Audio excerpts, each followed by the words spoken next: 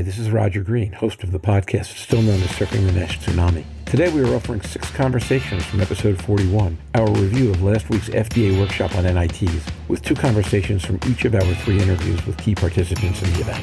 This conversation is the first part of our interview with Laurent Castera. I start by asking Laurent how he, as one of the few non-American presenters, felt about the meeting. He notes how important the meeting was given that it came from FDA, which the entire world looks to on drug approvals. Laurent Schattenberg notes that his general sense of the meeting is that while researchers made significant progress with NIT research, particularly around ballooning, FDA might require more data. Laurent concurs, using the pithy statement, inflammation is a driver, liver fibrosis is a killer, and steatosis is a marker. He goes on to discuss the Brunt paper on ballooning and finds himself concerned that biopsy is a bottleneck to approval. Ballooning is the issue that might limit the number of patients approved for a drug. He sees all this as a problem given how confounded the ballooning variable is. He closes this comment by noting that while we might have stronger biomarkers for fibrosis, we do not seem to have strength for NASH scores or drug response. I go on to share the conversation we had about the Brunt paper during 2022 NASH Tag and to ask whether the best next step is to redefine the ballooning variable altogether. Laurent shares an argument from the workshop that if it is so hard for biopsy to measure the necessary variable, why don't we simply use an NIT? He also asked Laurent to comment on some unpublished data Laurent was given permission to share by Dr. Vincent Wong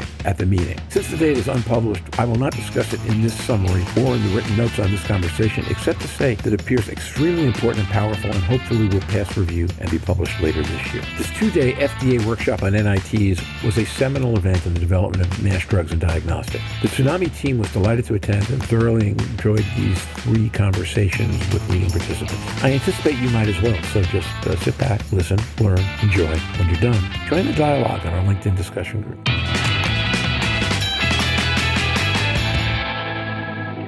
And we have with us now our good friend Laurent Castera, who actually was with us last week. Laurent, 2 weeks in a row, huh? Laurent Castera. Yes, absolutely. Good afternoon. That's virtually a first for a non-host. So I think you go on the wall in the NASH Tsunami Hall of Fame as a 2-week-in-a-row guest who was not a host on either week. Congratulations.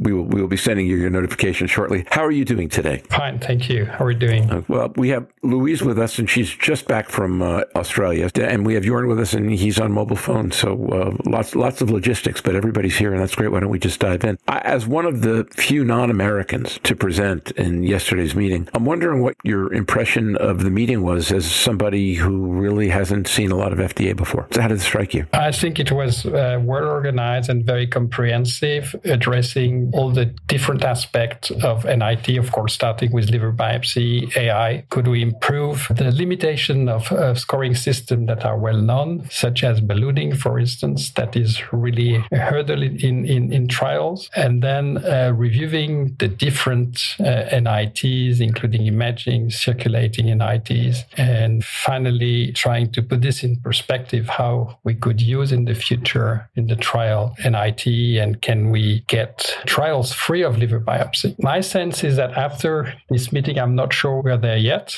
but to me, this is a strong signal to the community that FDA is considering the possible use of NIT. I think this is a very strong signal. And as you know, usually the world is following what FDA is saying and deciding. So this is my take. Jorn Schattenberg. If I can say something quickly, Laurent, also congratulations on a great presentation. I followed most of it. To some clinic aspects, I couldn't follow all of it. But I agree with you that in that sense, this wasn't a typical scientific meeting we normally have to meet, discuss data. This was a meeting with the regulators, and actually it will bring the field into attention of a much broader audience than we normally reach. It would be one of my expectations. I'm not sure, as one of the speakers, what your expectation there is, or if you heard something, because obviously FDA is an official governance body and they make the rules in that context. So I think it was a great opportunity to be able to present there and share our thoughts. I felt all talks were given very deliberately and under that impression that this is not just a scientific meeting, but in general, I'm aligned with you. And I also heard the message that we want to move away, but maybe are not there yet. Maybe 1 or 2 speakers could have pushed the idea more to leave biopsy quickly, because at many levels I heard that it's so inaccurate and the concept of ballooning or resolution of steatohepatitis is really difficult. But again, we need the data is my bottom line. Not sure how you see that. I think I concur with you. I mean, in a nutshell, I think there was a general agreement that first, inflammation is a driver and liver fibrosis is a killer, and steatosis is the marker. So, of course, we need to take into account inflammation. This is important. And also with different drugs. I mean, you have drugs that are more active on fibrosis, and the metabolic drugs mainly act, let's say, on inflammation. So you cannot get rid of inflammation. I think, again, my sense was there was a general consensus that ballooning is not reliable. And this is the main drawback of the histological scoring system, whatever scoring you're using. The NASH CRN or the SAF. And this is related to the lack of reliability, the inter-observer viability, even among the best pathologists. And this is exemplified by the paper by Elizabeth Brunt, published last year, showing that even 9 expert pathologists do not agree on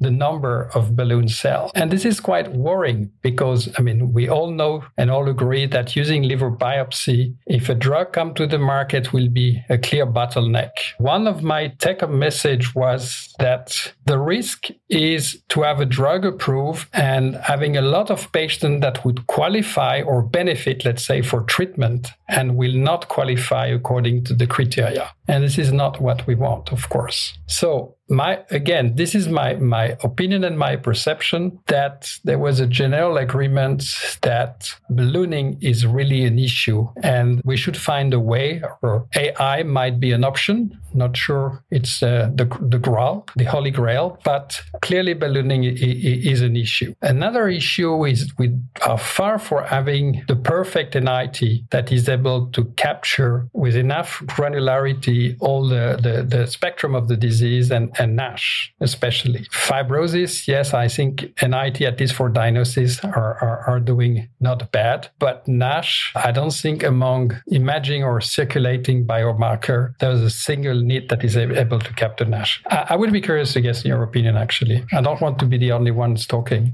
I was going to make a comment first, then I'll ask Jorn and Louise. So when the episode that we ran on the Brunt paper, which was one of our NASH Tech episodes the year it was released and one of the most listened to episodes we've ever had, Quentin Anstey was on that episode, and afterwards we did a conversation with HistoIndex. The reason we did that was because the intermediary solution, or the shortest term solution, would simply be to redefine the ballooning variable, right? That one problem is ballooning might matter, but using a 2-point scale based on observer definition is a highly unreliable way statistically to bring that into the process. So the conversation was something like a HistoIndex Q ballooning score, where you could get much greater alignment about how much ballooning was present as a percentage or as some kind of a continuous variable as compared to simply a 2-level nominal variable, might be a first step. Were you on that episode? I don't recall that you were a host yet, but you might have been on the episode. Yeah, I remember that episode. I agree. I mean, that paper is really a landmark in showing us some of the shortcomings of the currently accepted surrogate that's reasonably likely to predict the outcome. And one of the arguments that's been brought forward, and Mazen also compared this to HCV eradication, where that was accepted, is if we're ready to accept such a difficult endpoint, why don't we just go the next step and then accept an NIT? And Laurent made some comments. I think I concur with him that in the realm of fibrosis biomarkers or assessing fibrosis regression, we are better situated today. When I recap the ELF data, I wasn't convinced that ELF is the perfect biomarker. Vlad Ratio made the point that we should look at categories, which again brings us down to,